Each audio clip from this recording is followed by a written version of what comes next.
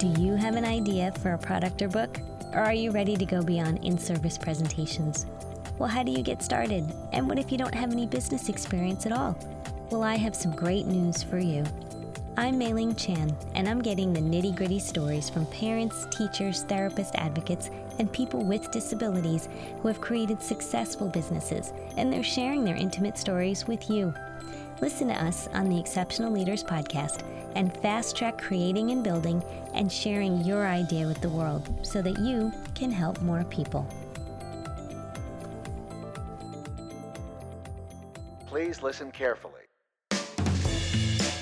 What is communication? The act of taking a thought from my head and putting it into your head. Essential behavior of life. We have the both blessing and responsibility of trying to foster. It's the strongest way for two people to convey information to each other. Bridging what I have in my head to the outside world. Draws us out of ourselves, draws us into that relationship, builds up our families. Without it, we'd be lost. I think it's the ability to share your innermost feelings and thoughts with others. Whatever it is that we do to express intent and achieve an impact. Communication is the ability to express your needs, wants, frustrations, and desires to anyone that you feel needs to have that information. Welcome to Speech Science episode 71, proud member of the Exceptional Podcast Network, live for the first segment right here on Facebook, and as always, able to be downloaded wherever you get your podcasts. Check out our website, speechsciencepodcast.com, which directly links you to our friends over at the XPN Network. Also, check out our Patreon at patreon.com/MWHproduction, or you can give us a phone call or a text, 614-681-1798, or speechscience@gmail.com. It's Matt Hott, joined, as always, by Michelle Wintering. Hi, Matt. Hi, Michelle. And Michael McLeod. What's up, buddy? Hi, Michael. How are things going in our therapy realms? Michelle, it sounds like you finally got the dreaded sniffles I fought for the last 3 weeks. I know. If you catch my pile of tissues that are off screen over here, I'm trying not to blow my nose while we're live. Don't do that. At least mute it and turn the camera away from you. Right, so you don't watch me. How is life with baby speech science and burgeoning new Kentucky therapy license? I'm actually up for the week in Ohio. Go figure. I know I make it really hard to keep track of me. But yeah, I'm up in Ohio for the week visiting family, and baby speech science is doing great. He's crawling all over the place now, causing trouble. He discovered the little door stopper springs recently, and it's his favorite thing to crawl for. Aw, yeah. If you still need a 2-year-old to trial all your safety locks, I will give you mine for the weekend. You can take them. Sounds good. I keep telling you to come down to Kentucky. There we go. Michael McLeod, how are things out in, I keep wanting to say West Philadelphia, but I don't actually know what part of Philly you are in. Definitely not in West Philadelphia. I feel like I'm having deja vu. We've had this conversation before. Maybe it's a conversation we've had every week. What part of Philly are you in? I am definitely not in West Philadelphia. I live basically in Center City, pretty much north of Center City, in a little area called Fairmount, Francisville. So it's a bit of a newer area of the city. But yeah, and my clinic is in the suburbs out west of the city. I'm in a little town called Media, PA. Oh, okay. Yeah, so that's where my clinic is. That's where I spend most of my time, and it's where I do most of my work there. But yeah, things have been great. It's been very, very busy. I've been traveling down to Maryland and doing a lot of work down there, doing lots of traveling, and things are just getting real busy at the clinic. I think this is really crunch time. And Mike, you're licensed in a couple different states, right? Yes, in Pennsylvania, Maryland, and Delaware. Are you really? Yep. Wow. Look at you. He lives in that borderland. Good point. I live in borderland, and I'm not licensed in Indiana or Kentucky. Come on, Matt. Join the multi-license land over here. It'll happen. Well, we want to hear from you, and we always tell you to give us a call or text us 614-681-1798, and that is exactly what Nikki did. Nikki is a first-year grad student. She says that she loves us. We love you too, Nikki. Also, she says that kombucha, GT's brand, I don't know what that is excellent, and it's an acquired taste, especially helpful for vegans who have difficulty getting into probiotics. Look at that. So I'm telling you, live tasting with Matt. On the probiotic train. Hey, I will say this. And I'll probably lose any vegan listeners we've ever had. I was vegan for 35 minutes in undergrad.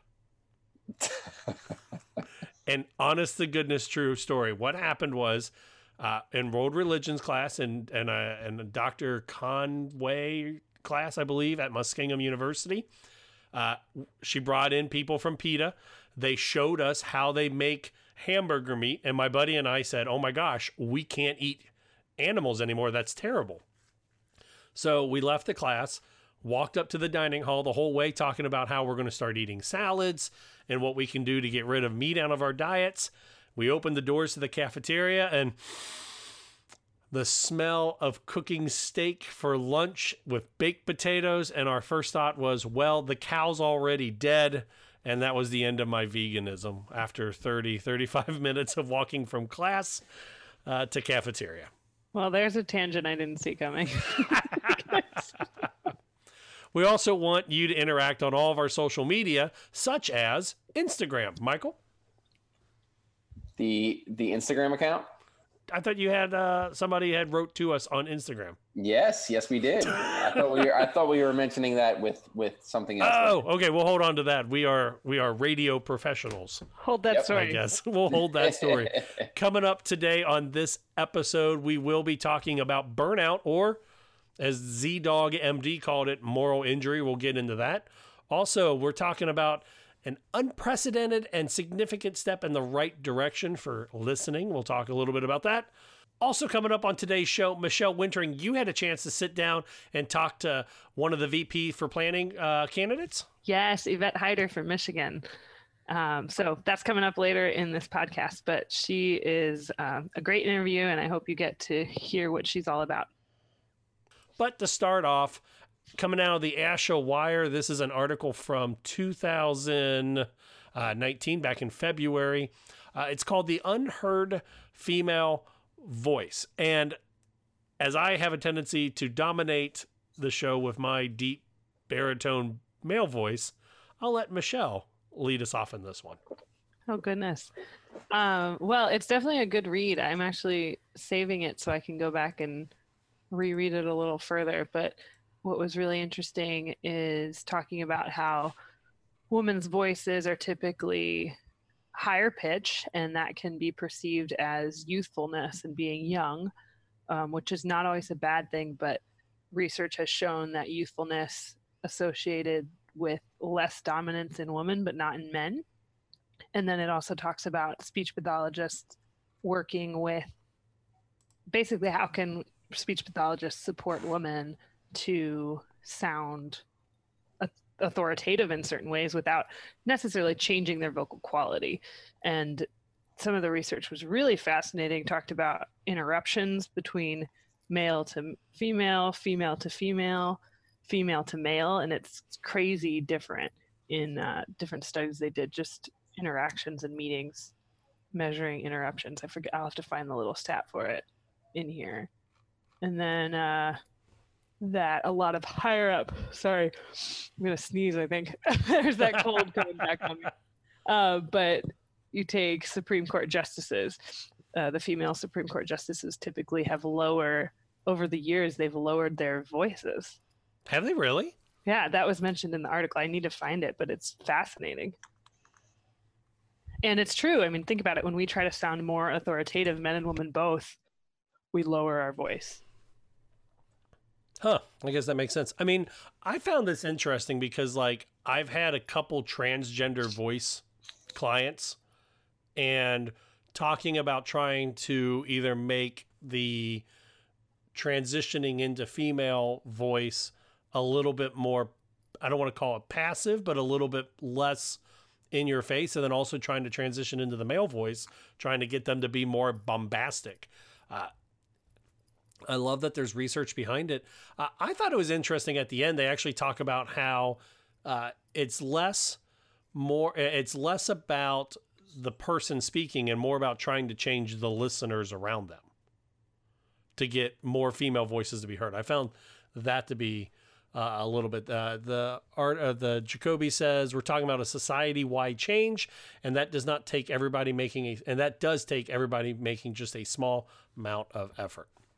I thought that was the most interesting part, and that's why I let you start off there, Michelle, was me wanting to say something but not. No, I appreciate that. I think it's the other part that stood out to me is where they said, let me find the interruptions in that study of how many times. Here you go. In a recent study published by the Journal of Language and Social Psychology, engaged 40 participants, 20 male, 20 female, 3-minute conversations. During the discourse, women interrupted men just once on average, yet men interrupted women 2.6 times, and women also interrupted each other at a rate of 2.9 times. But what they noted about that, which was really interesting, is that women tend to get to that familiarity in a conversation, more familiar interactions like you would with a friend, quicker than men. And so that could contribute to them interrupting each other more often. Oh, that makes sense. Yeah. Huh. It's Michael. Interesting research. I want to kind of click all the link throughs on this article. I just wanted to make sure that you were finished, Michelle, before I You guys are the best. Look at that. We're learning. But yeah, this is really a very, very well thought out and quite long article compared to a lot of the ones you find on the ASHA Wire. And being on part of the SLP community on Facebook, you do see a lot of complaints and sometimes some hate towards ASHA, but they really do quite a great job with the ASHA Leader and the ASHA Wire and a lot of the articles they put out there. And obviously a lot of them are based on overall autism and speech and language, things like that. And an article like this could really get lost in the shuffle. But with the field being 98% female, I think this is a fantastic article that many people can really learn from. And I speak about this all the time, that what I've found is to be the best thing about being an SLP is how great and how wide the scope of practice is. I think it's amazing how all the different options that are out there and all the different populations you can work with. And I would assume that the smallest area within our scope of practice is the corporate world and doing some of the corporate trainings. And I don't think there's really any people in the corporate area that go through a bad experience at work and think to themselves, I think an SLP can help me with this. And this article is great advocacy for our field in this area and what an SLP can do with our training to help adults, successful, professional, educated adults in the corporate world, whether it be females or males working in this type of environment. So I think this is definitely an untapped resource for our field that could really help to expand us even larger. And I can see an SLP really helping someone and really benefiting someone in this area, in this realm, really using our expertise to really help them to progress in their careers. The author is Stephanie Watson. She's a health writer, editor based out of North Kingstown, Rhode Island. And Michael, I think you hit on a perfect note that a lot of times we settle into the idea of what disability can we fix? What deficit can we bridge? And I know I'm working in home health care and I work in schools. And those are usually areas where someone has had a skill and they've lost it, or they don't have a skill and they're trying to gain it. I think Michael and Michelle, you guys probably are more likely to see situations like this where a young professional wants to lose their vocal fry, or they need coaching on using more assertive language to not be spoken over during board meetings. Have either one of you really done anything similar to this that's not necessarily deficit driven or delay driven? The settings I've been in have all been insurance based, so it's not, this is going to be outside of a insurance claim, or probably outside of a school setting too. It's a bit of a merge of voice and social pragmatic language, right? Right. You've got both. I was reading the article and it felt like a review of some speech science things. Like puberty causes the vocal folds to elongate and thicken for men, that kind of thing. But I don't know, Mike, have you worked with anyone that's almost, I think it'd be great to be able to be almost a concierge SLP and work for consult with businesses and executives, but go ahead, Mike. Yeah, I've had a few adults reach out to me. I believe the vast majority of them were from India. I think some of them found like my website or they heard about me from one of my presentations or a conference or something, and they reached out to me in hoping for accent reduction to help them in the workplace, things like that. But it never really came to fruition. I never ended up seeing any of them. It never followed through. But it's definitely been there. So just the fact that they thought to let me look for, and my website is very obviously a pediatric website. What is your website? grownowtherapy.com. So it's very clearly like a 3 to college age website. That's pretty much how it is. So for an adult to see that and think, hey, let me reach out and see if this person could help me, that just shows, and we know as SLPs, some of the best clients we can have are the ones that are just incredibly highly motivated. And that's so hard to find in the pediatric population because they're not fully aware of their deficits and they have a million other things going on.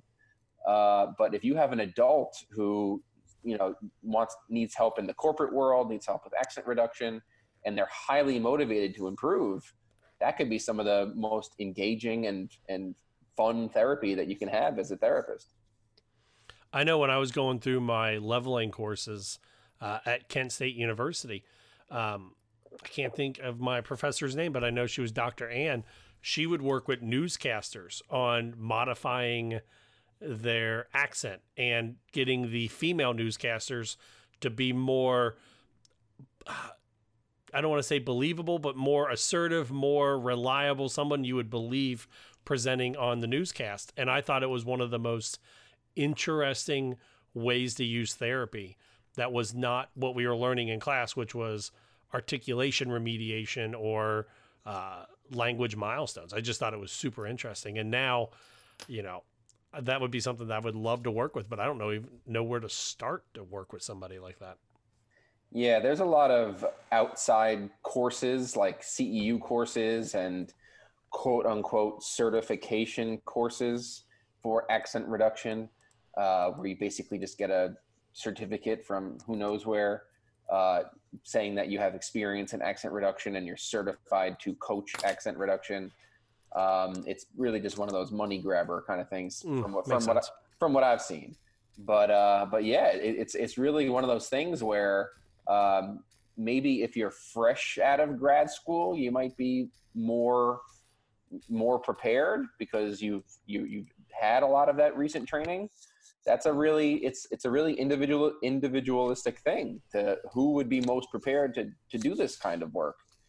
I would definitely need to do some research and some work on my end before I was able to see this type of person. I think I love this idea of being a concierge consult SLP. It actually came up in one of the Facebook groups I'm in for speech pathology of people talking about connected, but not what we think as the more narrow area. Oh, speech is very broad, but right. Traditional speech language therapy, and that we almost need to market ourselves for some of those other populations. I love it.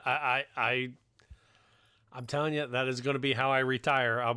That sounds like an awesome job. That's all I'm going to say. Yeah. I think this whole discussion on this article, we're all nervous about interrupting each other, even though our podcast is much more familiar conversation, cut people off, laugh in the middle of it kind of thing. We are doing really good at that, though. I will admit that. We want to hear from you, though. Head over to our website, speechsciencepodcast.com, and that's where you can tell us, without anyone interrupting you, your thoughts. You can email us, speechsciencepodcast@gmail.com, or give us a phone call or text message, 614-681-1798. Or if you're a typer, not a talker, you can find us on Twitter at SpeechSciencePC, or hashtag us SpeechScience or SSPod. Thank you, Michael, for setting that one up. Yes, sir. Hashtag SSPod. SSPod. I love it. As I do the Jimmy Fallon double finger hashtag. Oh, yeah. Him and Justin Timberlake, right? Oh, our next article coming up out of ASHA again.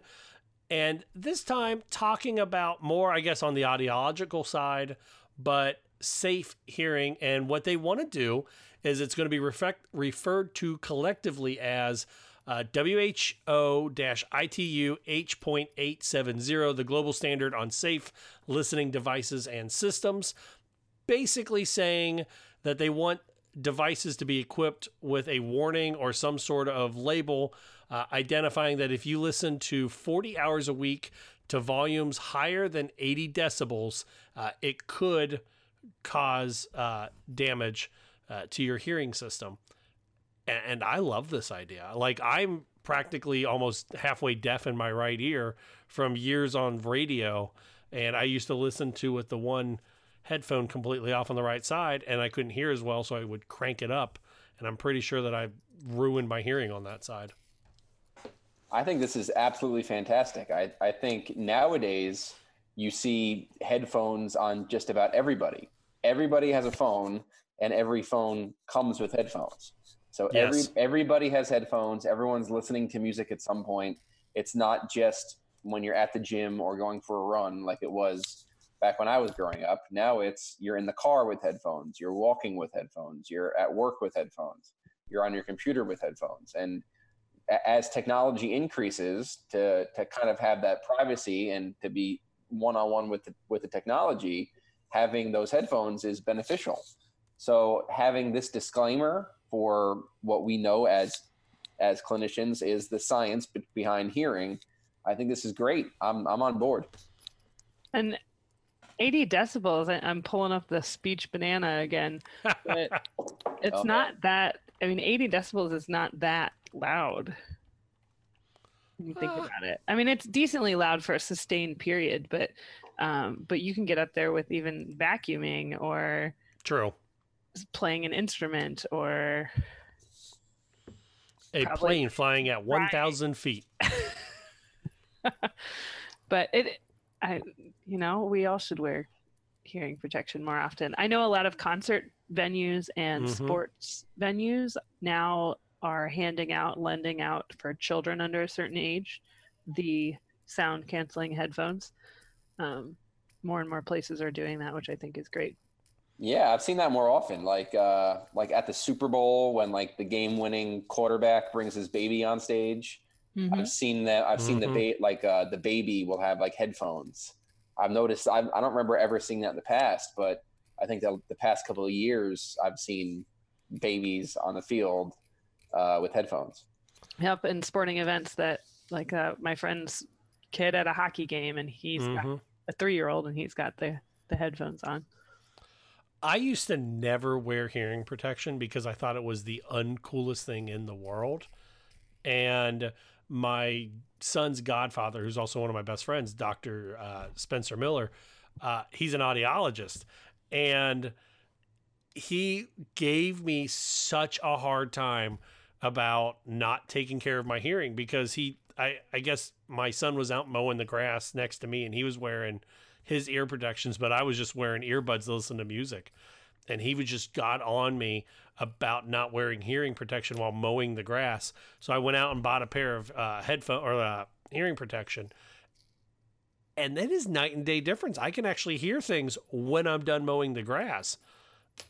I love hearing protection now, and that sounds so bad as an SLP that I didn't believe in hearing protection until about 4 years ago. Oh, instead of the short-term hearing impairment after getting done mowing for 30 minutes. Now, I will say this. When we bought our son the Nintendo Switch for his birthday, the salesman said, oh, and just so you know, it comes with headphones. He should be able to wear the headphones. That way you don't have to listen to it. And I just looked at him and was like, no, I'm not giving my 5-year-old earbuds to listen to a video game and ruin his hearing now. You just like the Nintendo music. You want to be able to imagine what he's doing even if you can't see it. That is true. Evidently, that will probably get us banned from YouTube or something, that little humming sound. No, that was the remix.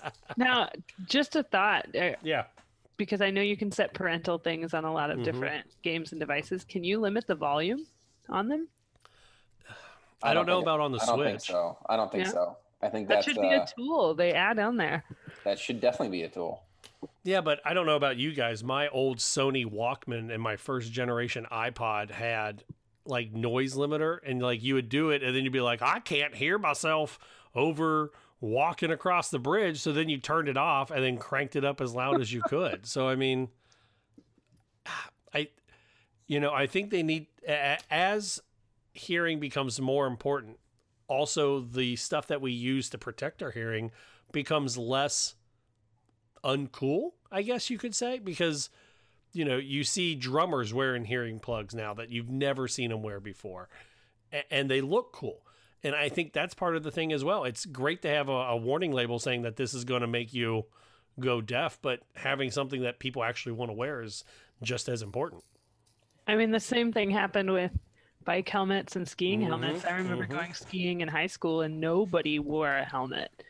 And by the time I lived in Colorado, you were the odd person out if you did not have a helmet on, and people would put stickers and paint them, and it became part of your ski outfit and your bike out. Now for kids, they have mohawks and unicorn hair on them and all that stuff. The kids are excited to have their bike helmet.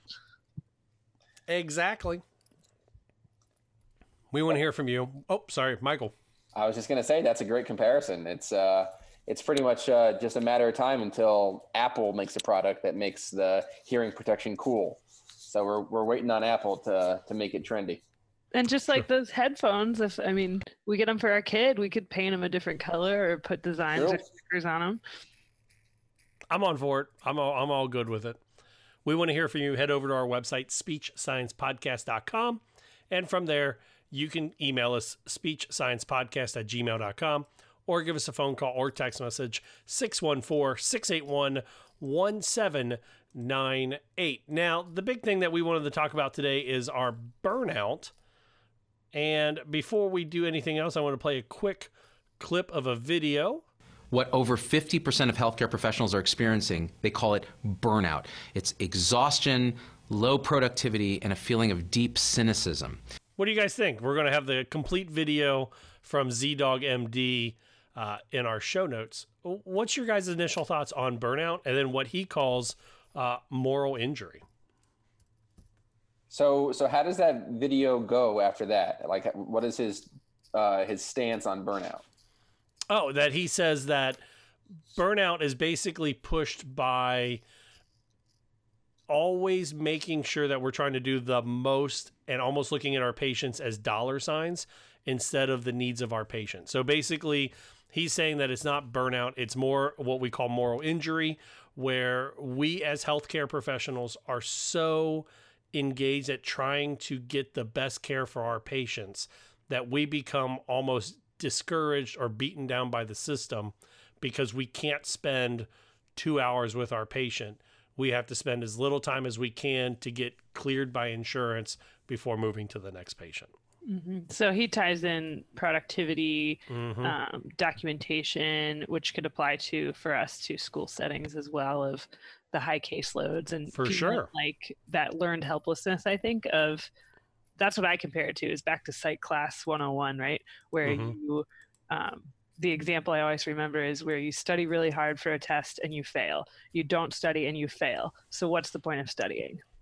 Yeah, pretty much. Right? That's learned helplessness. So I think what he's describing and what I often think of as burnout is when we get to that point. professionally, that we feel like I have such a big caseload, no matter what I do, I can't serve this population as I want to. Mm-hmm. And so he calls it moral injury, that it's not burnout. It's not just being worked too hard. It's that you're emotionally and then physically, because it's all tied together. He links it to almost similar to PTSD from soldiers returning, where a soldier doesn't want to go out and shoot somebody, but because they see it on the front lines and they come back, it has injured their moral center that they need to heal. And he says it's similar to us in healthcare, where we don't want to see people get hurt or injured or whatever that they're going through, but instead we have to basically shut down and move on to the next person. Yeah, I think burnout is something that really most people feel within their jobs, within their careers. I think us as SLPs, we spend so much time with OTs, PTs, other special educators. We have our incredibly large network of SLPs on Facebook and social media that we're always, and typically when you get a group of strangers together with small commonalities, one of the best ways for them to do is to complain about things. Like when you're in grad school in your cohort, one of the best ways to get to know your classmates is to complain about your teachers, and everyone can share in and crack jokes, and you build that camaraderie. And that's I never did at OU. OU was awesome.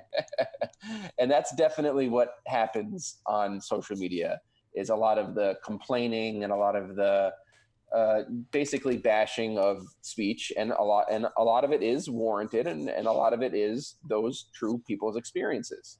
But burnout is definitely a real thing, and I think it hits us so hard as SLPs is because within this field, as opposed to so many other jobs, we have to always be on. Like that's one of the best ways for me to describe it, is we always have to be on. It's almost like we're constant performers. Every time a new student comes in, a new client comes in, it's almost like the curtains open and you're there on stage in front of an entire audience. And you have to be a brand new person for that session based on that kid's interests, what gets them engaged, what gets them moving, tracking the goals, doing the paperwork aside. You have to be energized and on. And it's tough. And it's tough to keep up with that hour after hour, day after day, year after year. And that's why I feel like burnout is real, and it's so prevalent within the SLP field. Unfortunately, I think the term burnout just gets overused to an extent because we get burned out of a lot of things. It's not just work. We get burned out of, day-to-day activities too. And so it was interesting to me that in this video, which I know we linked to, but that he changes that terminology. Yeah. He's using language, what we do, to describe it in a more intense manner.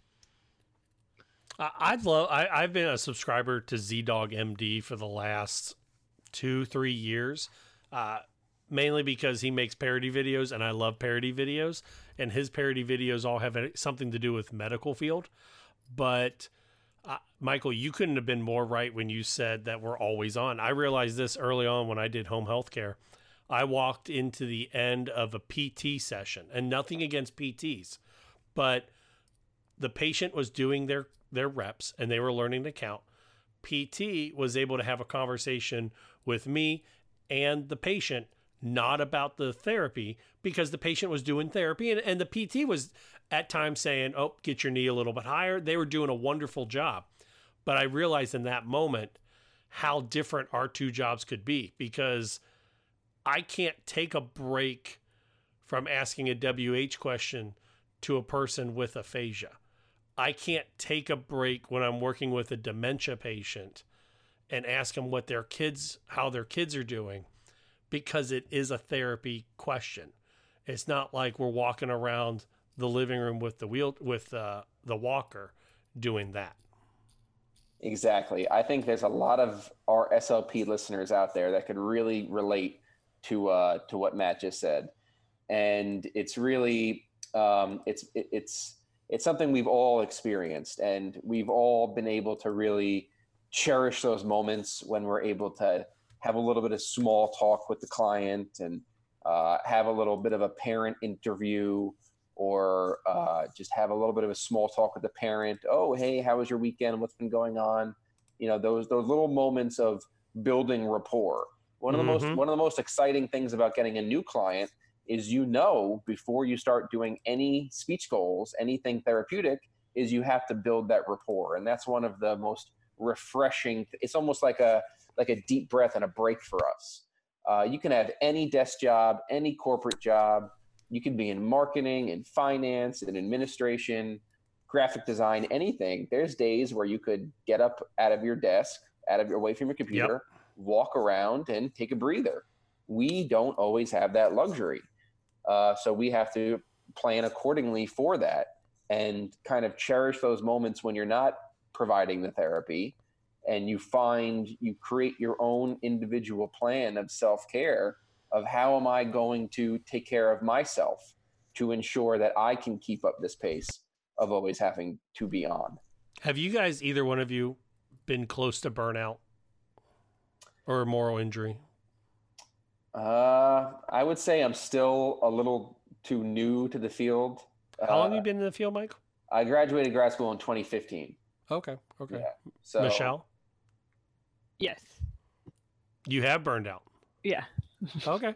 No, I would say, I think there's more to that story, but it was some circumstances that I switched jobs. Yeah. The job I had before this is an honest conversation, and please do not call any weird hotline. I have already worked my way through this, but there would be days on my way to work that I was just hoping that I would get in a car crash so I didn't have to go into work.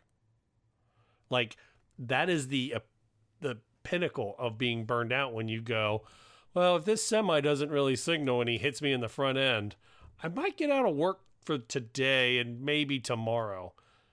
So that's real. What job was that? Speech therapy. It was just another placement before. Yeah. This was about 4 years ago into my field. Yeah. Yeah. And I was in a rough job as well, where I just remember I would take the longer route to get to work just because it meant driving on a scenic road. Aw. Just to try to. But, I went to an ASHA training on burnout, and literally the lady said, what you need to do in the school system is at lunch, turn out your lights, put on soft music, and close your eyes for 20 minutes. That'll fight burnout. It doesn't work. But it's coming from a good place, right? It is. You want even try this essential lavender oil. I have retail therapy behind me. That fights my burnout. There you go. But I think that it's missing the bigger picture that can help short term, that can help kind of recenter yourself. And if you get yourself into a routine, whether it's exercise or reading or detaching yourself completely from anything work or speech related, spending time with family. We all have those things that kind of bring us back to where we want to be, and we're ready to go back to doing. And Michael, I hope you never have burnout. I honestly don't. I hope you never do. Honestly, I've almost taken the approach that it's almost inevitable. And I think if you kind of take that mental mindset that there's going to be those bad days, the days are going to come where I'm not going to enjoy what I'm doing. And there's going to be, there's that constant roller coaster of life of the ups and the downs. And there's going to be a string of days, whether it be days, weeks, months, where I'm going to feel really burnt out. I think kind of mentally preparing myself for that, I think will kind of in a strange way prepare me greater for it. Yeah, mine wasn't so much, it was not just like one day I woke up. It was just like, man, I can't believe that they still do this here. I need to make a change. And then it was like, eventually I got tired of trying to make the change, and I just started thinking about how to get out of there. And then eventually I found Fairfield where I'm at now, and I love it. But it was a rough go. My wife thought I was going to quit the field after 3 years, or was worried that I was purposely going to try to crash my car to not have to go to work. And I was like, I'm not going to purposely crash the car, but if someone bumped it, I would totally use it to get out of work. And that is a learned helplessness. That's depression. That's I realize that now. And I think we need to, look out for each other too. True. Yeah. Reach out to that coworker. If my CFY was 10 months instead of 9, I would have been burnt. I would have been burnt out. Like it was rough with the hours, and sometimes it's your environment. Sometimes it's the placement, it's the environment. It could even be the specific students and families that are just not the right fit for you, and that's what's driving the burnout. And just like we spoke about before, in terms of scope of practice, sometimes a change of scenery. You hear that a lot in sports. When like players get traded from one team to another, oh, he just needed a change of scenery and he'll do better. But now really just applying it now to this is sometimes a change of scenery can do wonders. And that ties right in with the Instagram commenter, right? Yes, it does. Yes, it does. So on our Instagram page here, we posted a nice post called Don't Quit, which was for all you SLPs experiencing burnout. And it was a little prelude to us discussing it this week. So we had a question here by the Instagram user Senuzi. And his question was, let me make sure I have the right one. It's always great when our listeners engage with us online. So it was, I love it. Such a nice thing. So he asked, what if school made speech pathology look so desirable up until your 4th year, and then you considered quitting? So he's basically he or she is still a student in grad school going through some externship placements, and the externship placements have not been a positive experience so far. So for all you grad school SLPs out there, and also you licensed SLPs out there, when you're in a bad environment, whether it be a job or an externship placement, and you're recognizing this is just not for me, this is not good at all, especially if you're so early in the stages of becoming an SLP, do you continue doing it? Do you stick it through, get your master's, do your CFY and stay? Or do you consider leaving the field altogether and starting fresh? Well, and I think I'll add as well for the licensed SLPs, especially if you're in grad school, right? If you're finishing this program, that there are a lot of speech pathologists who, just like we talked about earlier, don't necessarily work directly in a traditional speech pathology setting. So we have a broad spectrum of jobs that we can work as licensed SLPs. And then there's jobs that are related to our field that might be a good fit as well.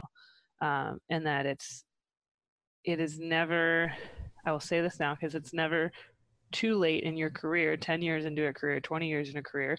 Speech pathology has a lot of different niches that if you want to pursue a different area, it is possible. It's going to take some legwork, but it is possible. And that there's, hopefully, if there are a lot of things, you've been in school and speech pathology sounded so great, there must be some things about it that were really appealing. So we can try to find something connected with those. I'm going to say on the other side on it that, like, you're so close to getting your CFY done. Get your CFY done just so that you have it. But if the field's really not for you, don't stay in it. This field is very draining. It can beat you down very quickly. And we just talked about that. But on the flip side, it can be so very rewarding.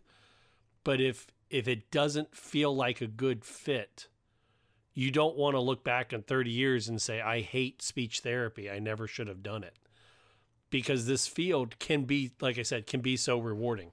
From getting the kid that's locked in an eye gaze device, to getting that adult back to work, to getting an accent modification for a job placement. Those are all very rewarding. But those moments are 1 out of every 5 patients or 1 out of every 10. They are wonderful. The high is so high that it replaces any low that you could have been feeling. But to get to that high may take 3 months. It may take 6 months. It may take 2 years of working with a patient, but it's going to be worth it. But if you don't feel that that's what you want to do, there's no shame and not staying in the field. The field is very difficult. We are literally working with students and patients at their lowest. And Michael, you hit on it before. We have to perform. We have to be on because our patients need us. And if you don't have that, it's hard to fake it. And our patients can see if we're not there in the moment with them. And it can be very scary and very sad having to tell a patient that you've been with for a year, hey, I think we're getting to the time where we have to change your diet or you're going to die. Or working with a student with a degenerative disease and you say, hey, you're an awesome kid, but let's look at getting you that AAC device now so that in your last couple years of life, you can still be that awesome kid. It's very tough. And you need a certain internal drive that if it's not there, it's okay. It's okay. No one will tell you it's okay, but it's okay to find a different field if it doesn't fit for you. And I've worked with a ton of incredible SLPs. I've worked in great networks, met some amazing SLPs that have revived me and made me feel great and increased my zest for the field in this career. And I have met other SLPs that have literally learned about this field by finding those Forbes list of 10 careers for the future. And, oh, speech pathology is on there. I bet I could do that. And somehow they find themselves in grad school and all of a sudden, boom, you're in front of a client, you're in front of a student. And that's not the way into this field. There's enough grad schools out there. They're popping up every year, new grad schools everywhere, graduating 30, 40 brand new SLPs a semester. So there's enough out there. There's obviously areas that are dire for SLPs, but if you're not someone that pictured yourself becoming an elementary school teacher or working with geriatrics or truly doing something in this field besides finding ways to be comfortable as an adult and find something you think you could do, don't learn about SLP through a career list, a top 10 career list. This is a field for people. My entire life, I knew I wanted to work with kids. My mom worked with kids for years and years and years at a school. So it's in my blood. It's in my DNA to work with people. I could never work in front of a computer all day or be in a cubicle or have your typical job. But it's this, like Matt said, this field is absolutely not for everyone. And that's okay. Yeah. And thankfully, the vast majority of SLPs I've met are absolutely incredible people, amazing people that will do anything for their clients and work their asses off and just do an incredible job. And we are absolutely blessed to be a part of this field when you really take a step back and look at it. And I'll add in too, especially for students, but also for people who are looking at maybe trying to switch areas in speech pathology, which can be a really big change, even though you're still a speech pathologist, if that's what you're looking at. Because of how awesome the vast majority of any SLPs I've worked with, just like Mike has referenced, asked to shadow. I mean, I would love it if somebody, how many times have I had students or even other SLPs who just work in a different field come hang out, especially when I was at the School for the Deaf and the Blind, because that is such a narrow population to work with, where we had SLPs come and just spend the day to see that part of speech pathology. And I think the vast majority of speech pathologists that you reach out to, no matter where you are in your field or in your student studies, if you said, can I come shadow you for a day, as long as that's okay with HIPAA and all that other stuff, they're probably going to say yes. So check it out. Don't feel like you're locked in just because you are finishing up that master's degree, because there are a lot of areas within speech, and there are a lot of things related to speech if there are things in it that you like. Yeah. That was a very heavy topic, guys. Whew. I loved it. Whew. We want to hear from you. How are you battling burnout or moral injury, or how have you done it? Head over to our website, Speech Science Podcast. com. You can email us speechsciencepodcast@gmail.com or give us a phone call 614-681-1798, or you can text that same number. Coming up after the break, Michelle, who did you speak to and why is it important? Hey, I spoke to Yvette Hyter, another one of our ASHA candidates, and she is from Western Michigan University, and she was fantastic. I want to bring her back on the show, so I'm hoping that we get a chance to talk to her down the road, whether she is in that ASHA position or not. So I hope that you all enjoy hearing about her and her research, and I think she enjoyed being on with us. Awesome. That'll be right next. You're listening to Speech Science.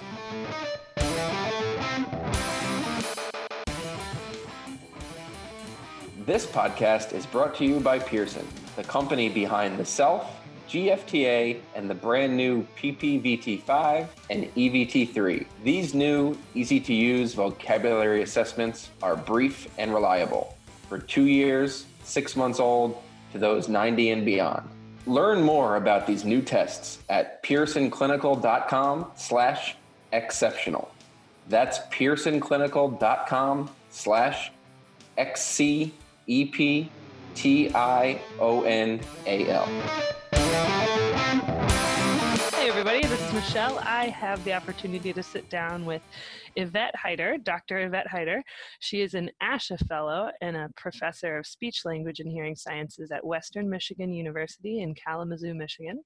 Her research and teaching focuses on the influences of culture on communication development and disorders, with emphasis in the areas of pragmatic language and social communication with speakers of African American English, and with children with histories of maltreatment and prenatal alcohol exposure, as well as culturally responsive and globally sustainable practices.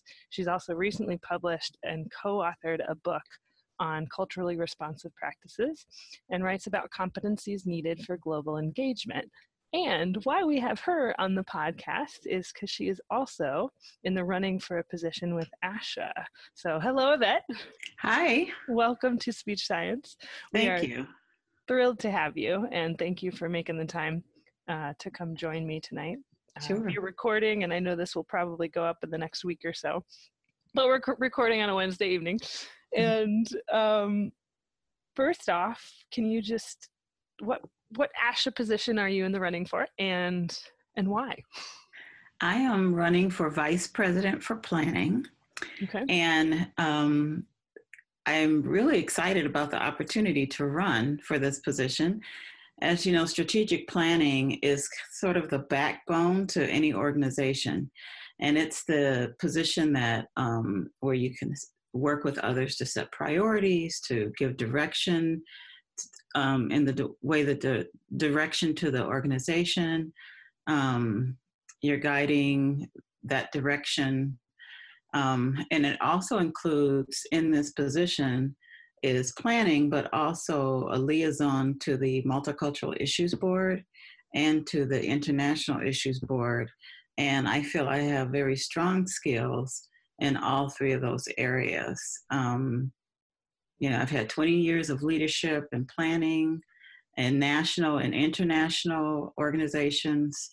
For example, I was chair of the Child Language Committee in the International Association for Logopedics and Phoniatrics. Mm-hmm. I was a coordinator for 617 of ASHA, which is the Global Issues and Communication Disorders, Communication Sciences and Disorders. And then that's always a mouthful, right? Right. Every title.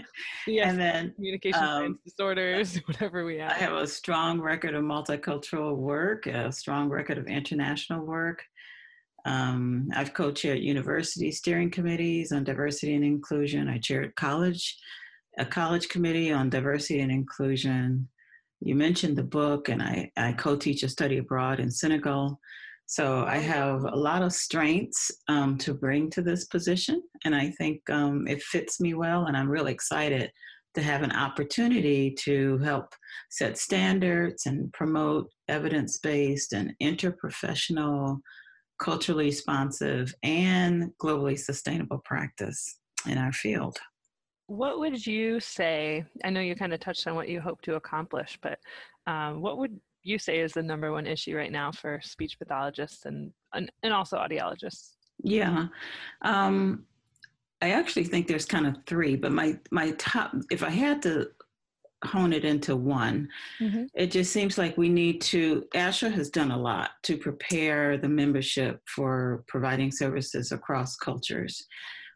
And, we've done a lot, but I think it's so imperative now that we are able to engage in effective practice with this ever-changing society that we're living in. So we're increasingly interconnected.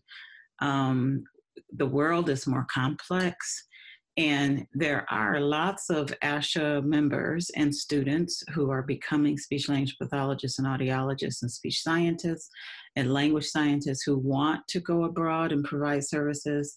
There are ASHA members who's already living abroad. And there's increasingly movement of people from outside of the U.S. into the U.S. and vice versa. And wherever we find ourselves as practitioners, we need to be prepared to provide effective and sustainable services. And I think for me, it just seems like that's one of the biggest issues that we're facing, is being prepared for that.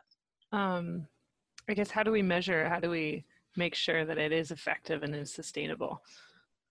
Yeah, well, I think we're beginning to have these conversations about competencies in the membership, right? And we all are there's already ethics, a body of ethics that guide our practice. There are language learning theories, or theories that guide the practice as a speech language pathologist. But we're just beginning to start having this conversation and start writing and researching and publishing about the types of, you need a little different information. You can't just focus on content. You also have to focus on how you develop relationships. How do you develop partnerships when you are working in, cross-culturally and also outside of the country in which you are most familiar. So we're beginning to see some of these ideas trickle into the literature, which I think we just need to do more of that. It needs to be in classrooms. I also think, and this may not be the most popular position, but I think it needs to be in our standards of practice, and it's not. Cultural competence is, and I'm putting competence in air quotes because I prefer cultural responsive practice, that term, but that is in our standards of practice. But how to engage internationally or in a global context in a way that you're developing a partnership and you're being reciprocal, that is not in our standards of practice yet. Now, that almost made me think, because I know one topic that's come up with ASHA recently, and we've brought it up on the podcast a little bit about me. I have licenses, or I've held licenses in 4 different states now because we're a military family.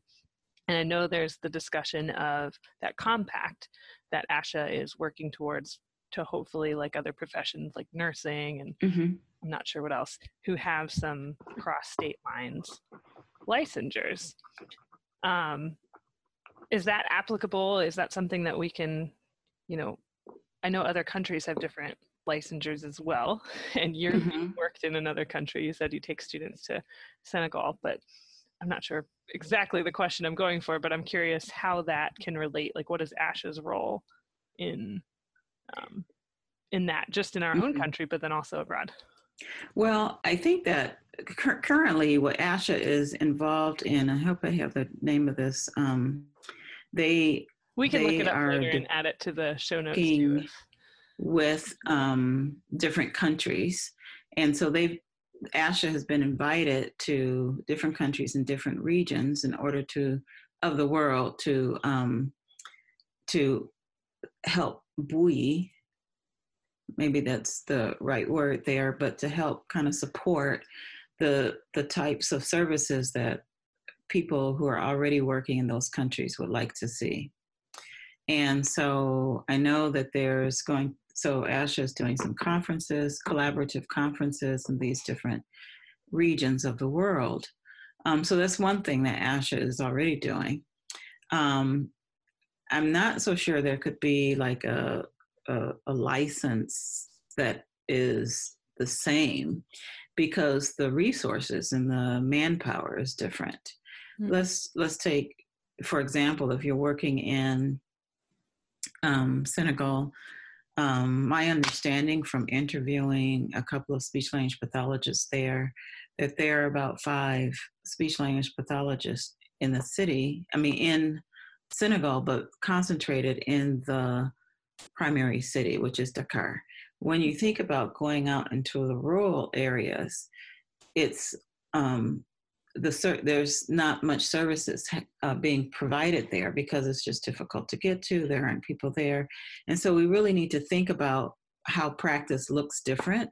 It's not going to look like it does in the United States, and it shouldn't. The license isn't going to be, there may not even be licensure.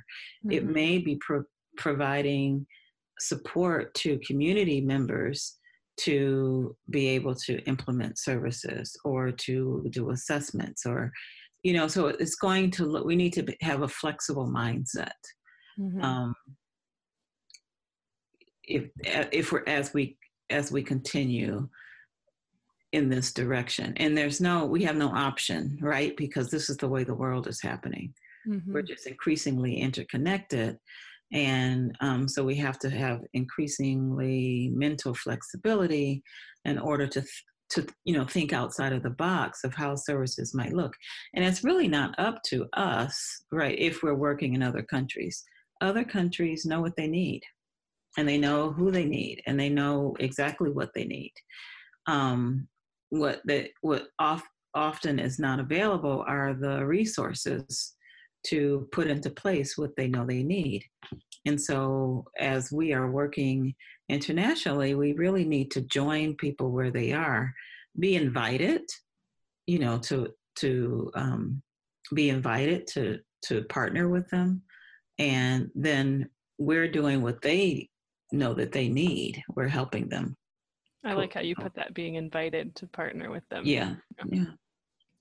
So you did touch on, you said, when I asked you the number one issue, but you mentioned that there's 2 others. You have your top 3. So there are a couple of others that I was thinking of, is that we need to continue to increase the diversity of the membership, right? So we have, I pulled up some numbers. We have there's about 191 plus speech language pathologists, audiologists, speech language hearing scientists, right, that are certified through ASHA.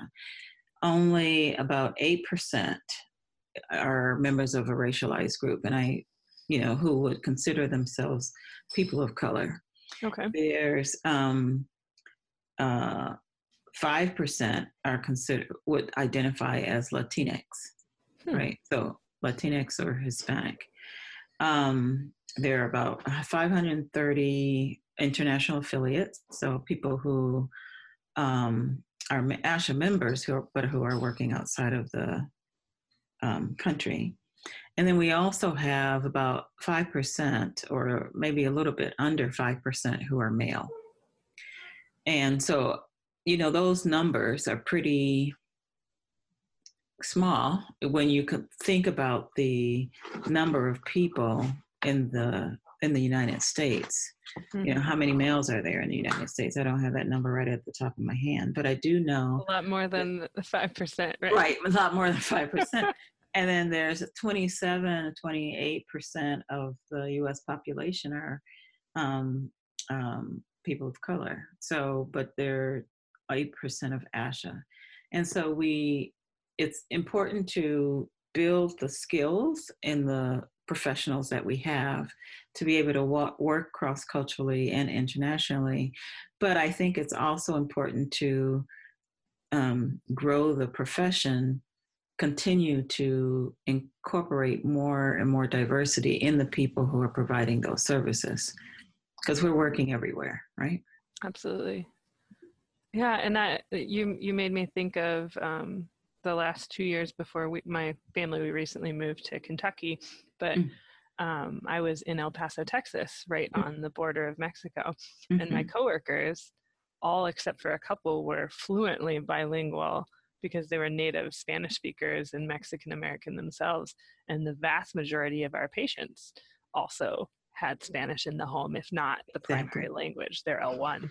So it definitely forced me to brush up on my Spanish skills, but also kind of opened a window into another part of speech pathology where you really have to think about beyond English, standard Absolutely. English. Yeah. Absolutely. And do you know how many ASHA members identify as bilingual? I don't. How many? 6%. 6%. Wow. 6%. Yeah. Those are 2018 figures. Wow. Yeah. I know. And I'm thinking at the clinic I worked at, all of them were. Right. Right. So it's very regional, I'm sure. Oh, absolutely. Yeah. Although I do have hope because more and more, I teach at Western, so in Kalamazoo. And so you have different cohorts of students coming through, and more students are bilingual or have some facility in another language. Okay. Every year there's more and more. Yeah. Which is promising, I think. Definitely. Yeah. And my second language is American Sign Language from working with deaf, hard of hearing, which is its own culture and communication. Right. But that's definitely our country is only getting more diverse and more cross-cultural generations. So. Right. Yeah. Well, I am working on fluency in Spanish, and French I use when I'm traveling in West Africa. Okay. And so it's really, excuse me, it's really challenging to get up to be in a place where you feel like you're fluent, particularly when I'm in English so often. At home, I speak Spanish with my husband, but most of the day I'm talking and thinking and reading in English. So it's just, I know it's a challenge. That the reading part was a challenge too when I worked with students whose first language was ASL, because there's no written form to ASL. So they have to really become bilingual themselves, because to read and write, they have to write in English. Right. So always a challenge. So I am fascinated by your research just based on the bio, and I started clicking through some different things.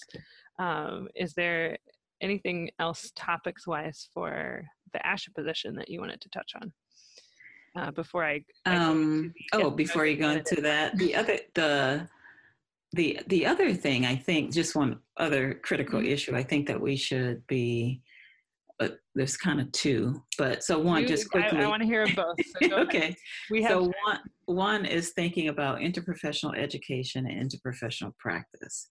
That's a big thing that we've been talking about in the American Speech Language Hearing Association. It's a medical model, but we have adapted that language, and we've always been, not always, but for a very long time, focused on collaboration across disciplines. And but one of the things when you are preparing pre-service speech language pathologists and audiologists, the curricula that we have and the structure of the institutions make it very difficult for IPE and IPP activities to occur. And, I think it would take a complete revamping of the way we think about offering education to,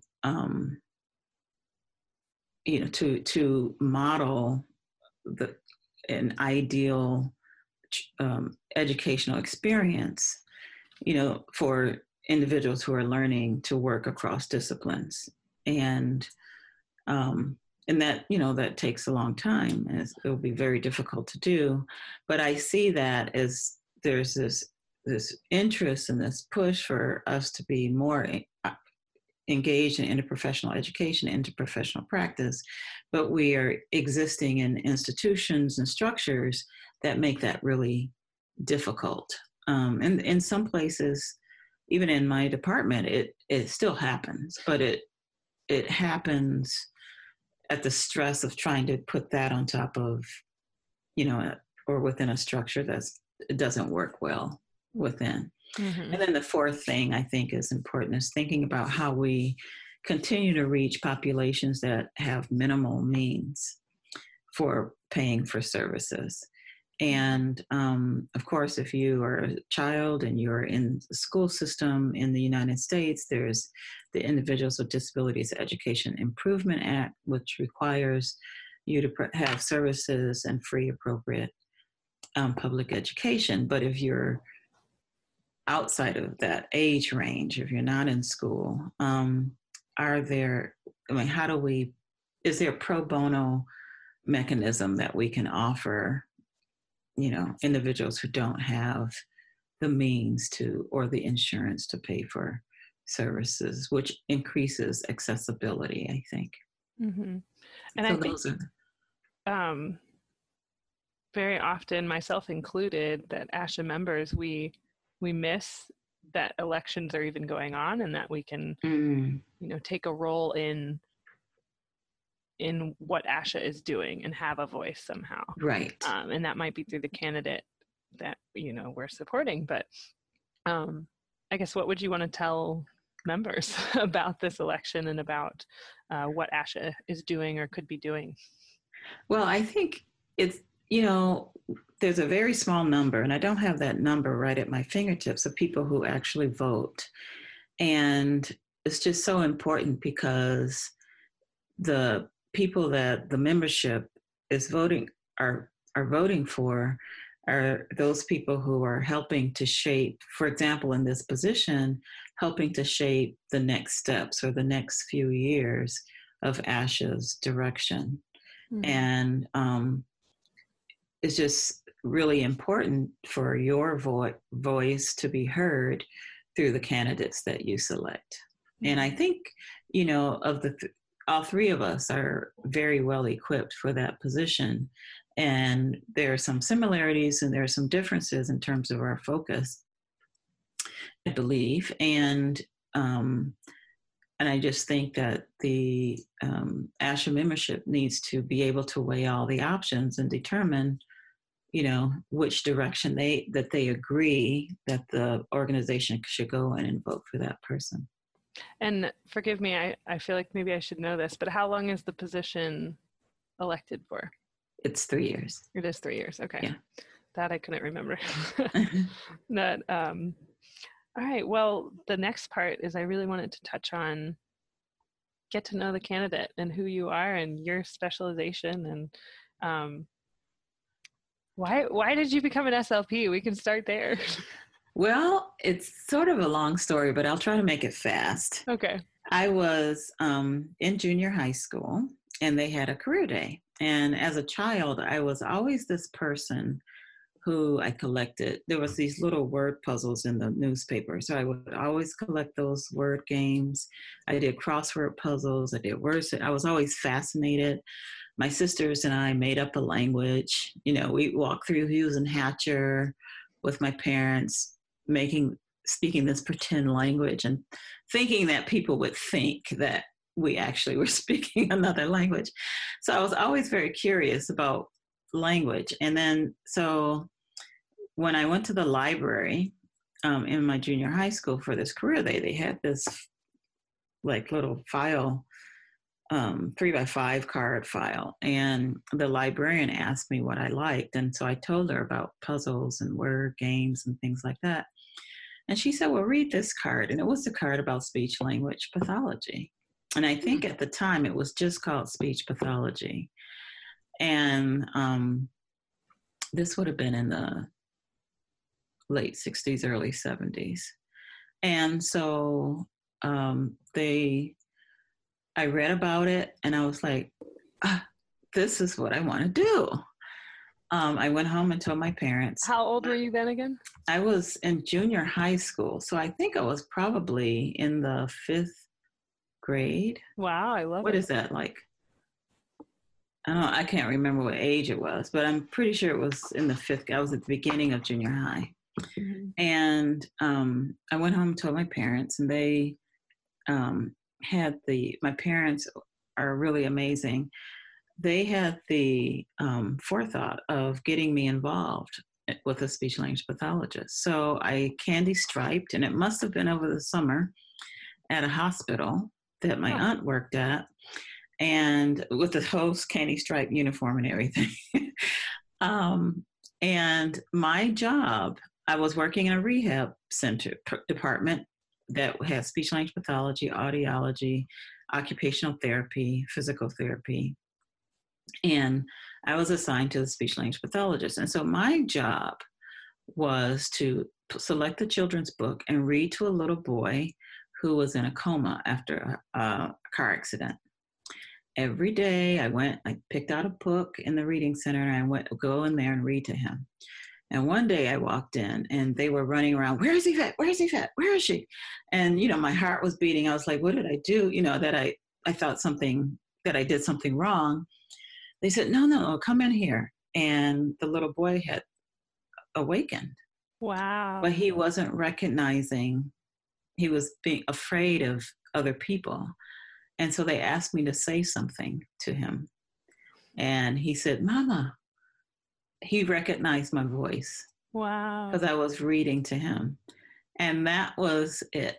I knew from that moment that this was my calling. This is what I was here to do. Wow. I can't, I think a lot of SLPs that I meet don't have that moment so young. That's pretty beautiful. I feel really, it feels really good to have that. I mean, it was very powerful at the time. And the field has, changed a lot. But the other beautiful thing, as about being a speech language pathologist, is that you can change settings, and they're so different, right? So it's almost like learning a new job every time you change, because working in a hospital is very different than working in a school, even though you have skills that transfer, but you're learning a new system. And so that it keeps it fresh and exciting. Absolutely. Your title's the same, but your environment is completely different. Exactly. Yeah. Yeah. Anything else about you? Family, hobbies, obviously your research interests. I'd love to hear a little bit more about what's going on with that currently. Yeah. Well, in terms of my research, I'll talk about the hobbies in a little bit, but I'll talk first about the research interests. I'm currently working on, it's already developed. I have developed a assessment measure that looks at social communication and pragmatic language. And we're piloting or collecting some data in Greece and Brazil. We're starting data collection in Cyprus and in the US. And this is, I'm collecting it in the Children's Trauma Assessment Center where I work or supervise students. And so it's very exciting. We have enough data from Greece to start analyzing that data and testing if the items on the instrument are working and working well. I have several different components. Wow. There's a parent checklist, a teacher checklist, a child self-checklist for children who are 8 and older. There is a classroom observation form that the speech language pathologist would use.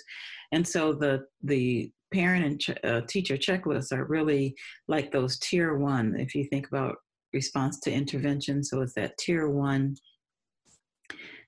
mass screening that can be given to every child. And then the speech language pathologist classroom observation form would be used by the speech language pathologist to observe this child in real life settings. It could be a classroom, it could be home, it could be on the playground, wherever this child is engaging with others, to determine whether or not there are social communication or pragmatic language concerns.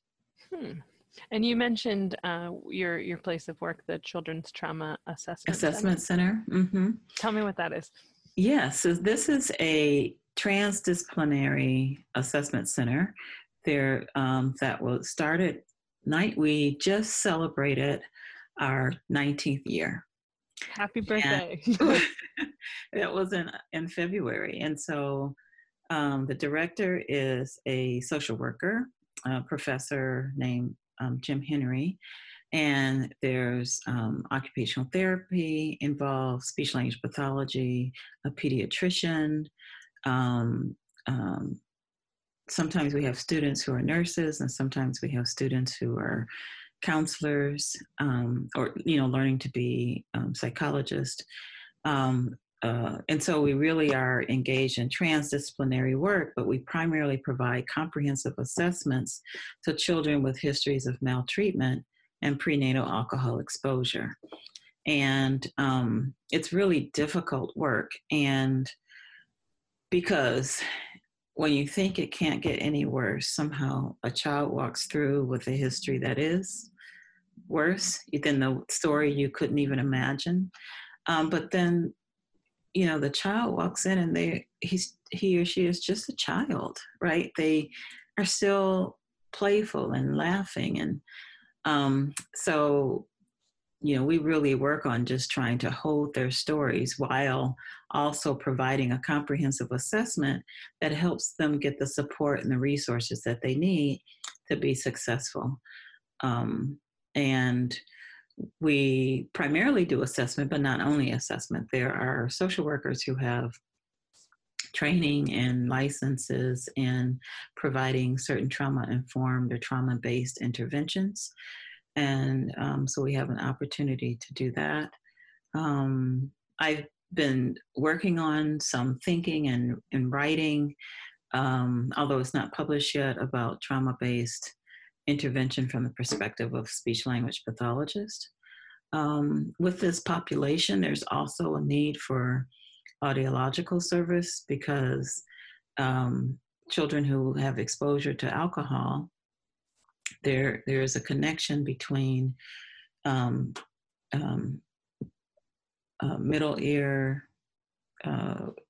difficulties and children with those histories. So it's very important, very difficult work, but very important work. And, I wouldn't want to be doing anything else really. So I supervise students. All of the faculty members have students that are placed there for practicum. And then the Children's Trauma Assessment Center also employs counselors or social workers to do some of they're there like all the time, writing reports and getting background information on children and preparing files. So it's really a wonderful place. Wow. And how long have you been in that facility? I was one of the founding organizers of the Children's Trauma Assessment Center. 19 years, hey. Yeah, so 19 years. There was 5 of us, and it was Jim Henry, Connie Black-Pond. Connie Black-Pond is a social worker and counselor, and they were actually working in the field and realized that there was this disconnect between children who were in DHS services, in the welfare system. There was this disconnect between the kinds of services that they were getting and what they needed. And it was very disjointed. And they had this dream of having this cohesive clinic that would provide assessments, a comprehensive assessment for this population, so that, going into care, out-of-home placements, or children that have these histories would have some comprehensive information about what they needed to support their development.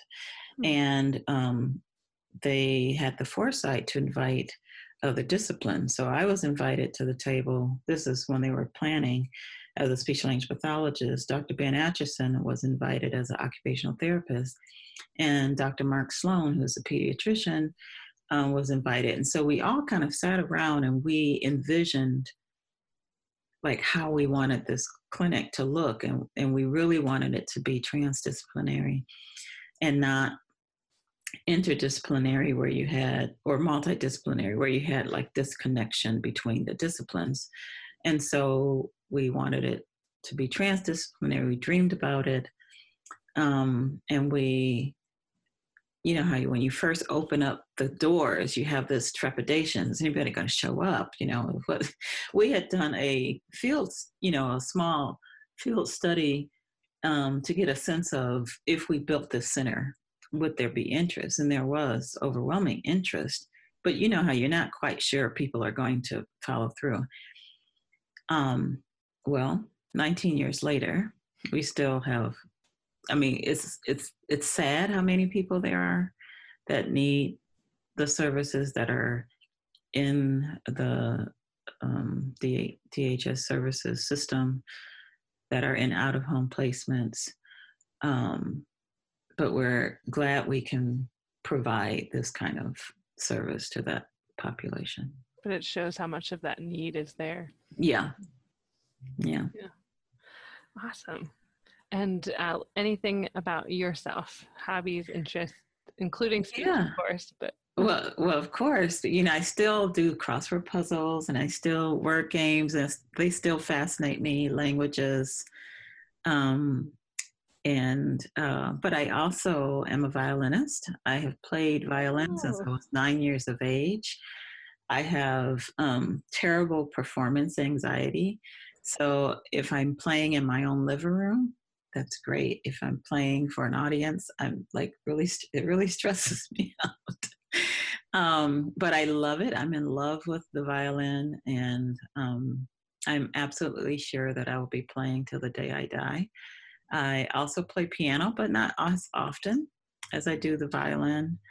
I crochet, and my main crochet projects are Afghans, like big bedspreads. Wow, yeah. Yeah. Mm-hmm. So I actually had connected with a woman who's an incredibly talented crochet artist, I would say, because at a craft fair in El Paso, Texas, and I bought all our nieces and nephews matching characters that she to match these books, including, I don't know if you've heard of the story, The Gruffalo. It's a really funny little story about. I haven't, but I'm going to write down that name. Yeah. And she created, once you look it up, you'll see, but it's this monster with this hodgepodge of descriptions and a purple wart on his nose and that kind of thing. And she made one. She crocheted a Gruffalo for me for the book. That's great. Yep. And I guess the last thing is that as I headed toward my 60s, I'm rather close there. I have started back running. I was always a runner as a younger woman, but I thought that hobby could take me into my older age, and it feels good. So I'm doing that and entering races and having fun. Yeah, are you signed up for any races currently? I am signed up for 10K at the Borges Run for the Health of It here in Kalamazoo. Nice. One of my sisters and I, that's what we do together. We kind of travel around and run in these races. Right. It's an excuse to travel too. Right. Yeah. So I've only been to Kalamazoo once, but I hear wonderful things. It was back in college for a volleyball tournament. Oh. A long time ago. And just on our podcast recording the other night, you know how the Google Doodle, when you go to Google, they'll celebrate different anniversaries.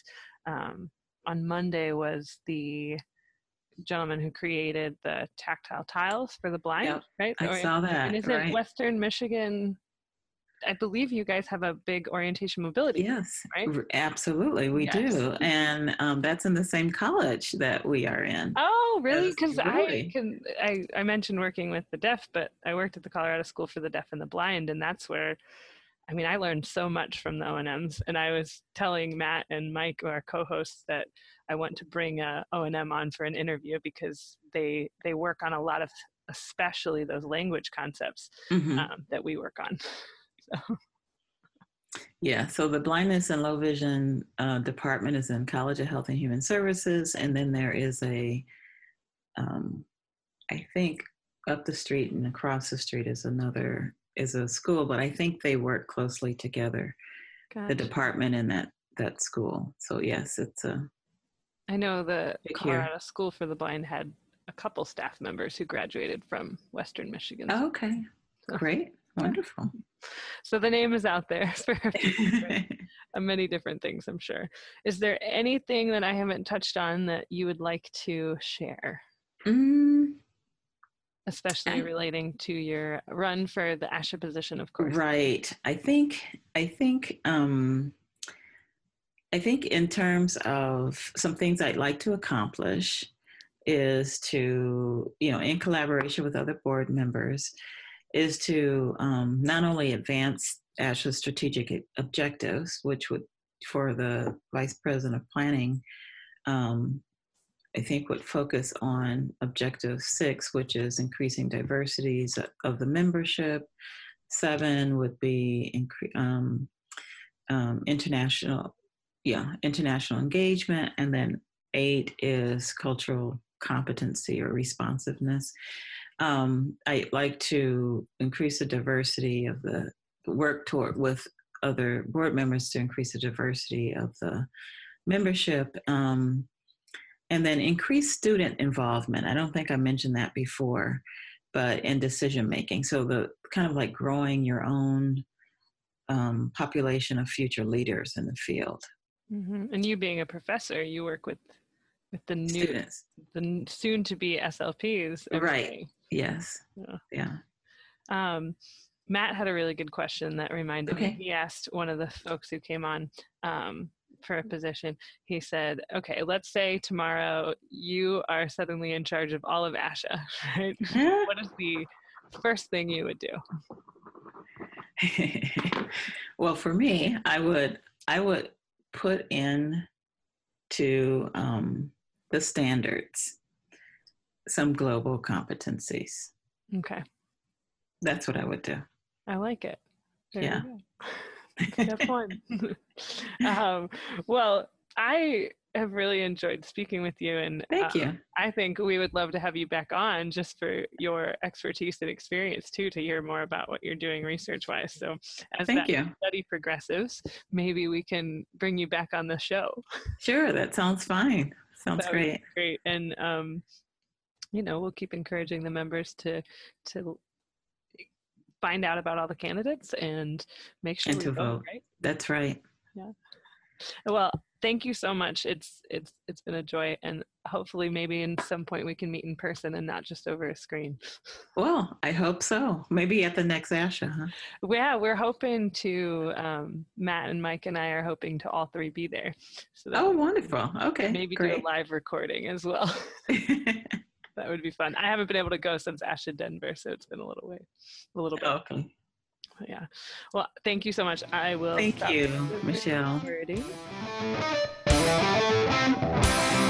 back to Speech Science. I'm Matt Hott, joined as always by Michael McLeod. What's up? And Michelle Wintering. Hi, Matt. I always have to be on edge a little bit. I don't know who you're going to say first. And that's why I do it. Actually, what it is that a little behind the scenes here, what we do is we record on Zoom. And on Zoom, your guys' pictures sometimes change position. So that's the order that I introduce you guys in from top to bottom. All right. So right now it goes Michael, me, Michelle. But some days it's Michelle, Michael, me. It's Zoom is weird. But we like it. We use it. Yes, we do. So coming up on April 15th, I'm just kind of forward selling real quick. ASHA elections open up on the 16th. So on the 15th, we're going to drop our ASHA elections special. And what that is we're going to talk a little bit about everyone who's running for different positions. And also we're going to rerun all 3 VP of planning interviews in their entirety as kind of like a wonderful way to kick off ASHA elections. So that's going to come the week of April 15th. And that may be a Facebook Live opportunity where we talk about individual candidates as a group. So I'm kind of excited for that. That'll be awesome. I think that'll be very helpful for our listeners too. I'm stealing your idea, Michael, where you wanted us to do that last year, and I forgot that there was elections happening. Nice. Now we're helping a lot of other SLPs know that it's happening. See? April 15th. We'll have the link down below. Guys, it's almost summertime, and I'm sorry, it's almost spring break, and then summertime, which means vacations. Have you guys, either one of you, been to Sesame Place? As a kid, yeah. That's over here. Did you really? As a kid, yeah. That's over in right near him. That's in my neck of the woods in the Northeast. Okay, it's right so they near Philly, right? Yes, it is. Yep. So they say it's the first theme park in the world to be designated as a certified autism center. They receive the staff members receive training in sensory awareness, motor skills, autism overview, social skills, communication. I want to take my kids here. You've been. How awesome is it? And then can you look back on it as an SLP and see how it's autism center? How it's an autism center? Yeah, I think some of that's new. How it's designated as a certified? Is it? Yeah, I knew we're designated. Oh yeah, that's all new now. Mm-hmm. Oh. Yeah, I think the Philadelphia Zoo is also an autism center as well. Is it really? I believe so. I think it's been certified speech science road trip to Philly to Mike. That's right. We can We can all sit in the room together and record. Well, it's awesome. I love being able to go to a movie and then see like a sensory awareness movie time being offered, or something like this. I love this whole idea. It's all about inclusion, and it's awesome. I really do love it.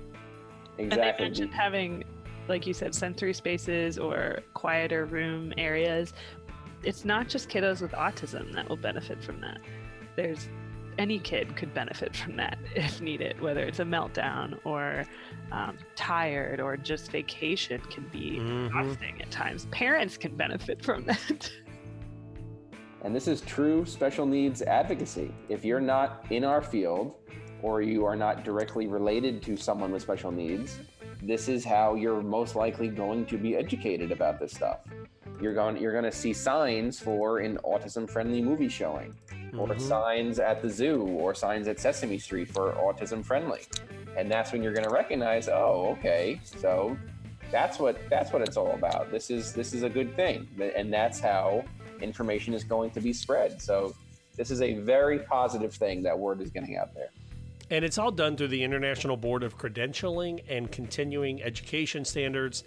They have a link as well to certifiedautismcenter.com and some of the other CACs across the country. It's the Nickelodeon Universe in Minnesota, Mall of America, Discovery Cove in Florida. Dolphin Cove in Jamaica, Sesame Place, Colonial Quarters in St. Augustine. I'm just kind of flipping through a couple others. Yeah, so it's kind of cool to see so many places trying to get trained and welcome our patients, our students, our children with autism. Way to go, Sesame Street. Philadelphia knows what it's doing. True. We get a bad rap sometimes. That's because Will Smith left there. That's true. It is. Oh, let's send this thing home. This has been a nice and long and in-depth and deep episode. We'll start with you, Michelle. You made it through the show with your sniffles. I did. I know. My pile of tissues is over here still. Hey, That's man, okay, I made it through 3 episodes where it sounded like I couldn't breathe through anything but my mouth, so I get it. What's coming up for you in this next week? Well, actually, I didn't get to tell you last minute. I went to the IDA conference, the International Dyslexia Southern Region Conference in Louisville, just up the road from me. It's only 40 minutes away. And I found out last minute last week on about Wednesday that this was going on. So I was able to go to one day of the conference on Friday and do some CEUs, meet some awesome people. But it was actually, most of that day was a Wright's Law training. And Pete Wright is a pretty well-known special education attorney who's worked on some pretty big cases.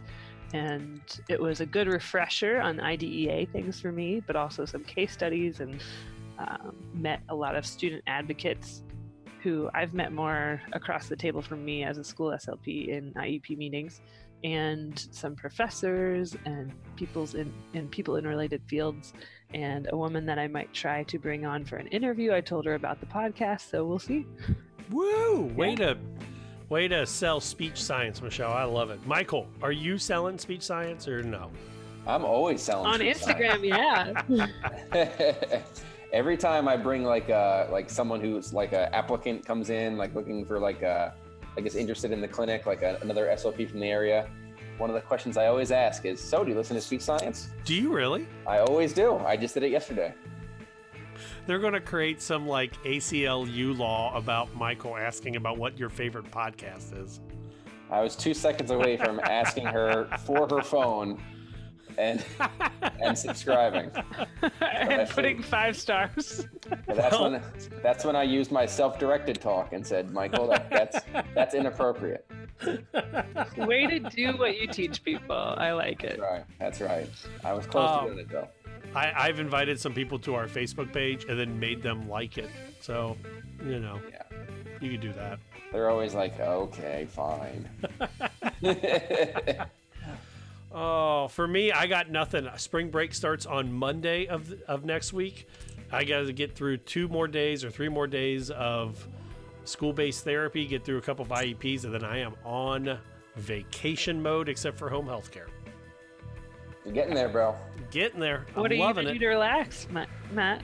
Sleep till 7. I have a 5 and a 2-year-old. There's not much sleeping in our house after 7 a.m. Yeah, fair enough. A nice change of scenery. I like it. That is true. We want you as a listener to tell us what you like, so head over to iTunes and make sure at the end of this episode you hit those 5 stars and give us a little bit of love. We appreciate it, and it helps us keep bringing you stuff that you want to hear. Also, go to our website, Speech Science Podcast speechsciencepodcast.com, and then email us speechsciencepodcast@gmail.com. Our opening music. Real quick, any of our school SLPs going on spring break, #SSPod, and let us know what you're doing to fight burnout. Send us the beach pictures, y'all. If you're going to Disney, I'm jealous, and I will tell you what to do, and it's to go left. Always go left at the Magic Kingdom. Our intro music is Please Listen Carefully by Jazar. It's licensed under an attribution and share alike license. Our bump music is The Spellbreaker by Tritachyon. It's licensed under an attribution license, and that may be changing soon. I just got an email from a wonderful husband of a listener who's creating us some new bump music. And our closing music is The Slow Burn by Kevin MacLeod. It's licensed under a Creative Commons attribution license. In the immortal words of Janice Wright, always be a willow because the oak will crack under pressure. For Michael MacLeod and Michelle Wintering, I'm Matt Hott saying so long, everybody. Nice work. I'm dancing to the invisible music. That was a good one. Ooh, that was a long one. That was a heavy.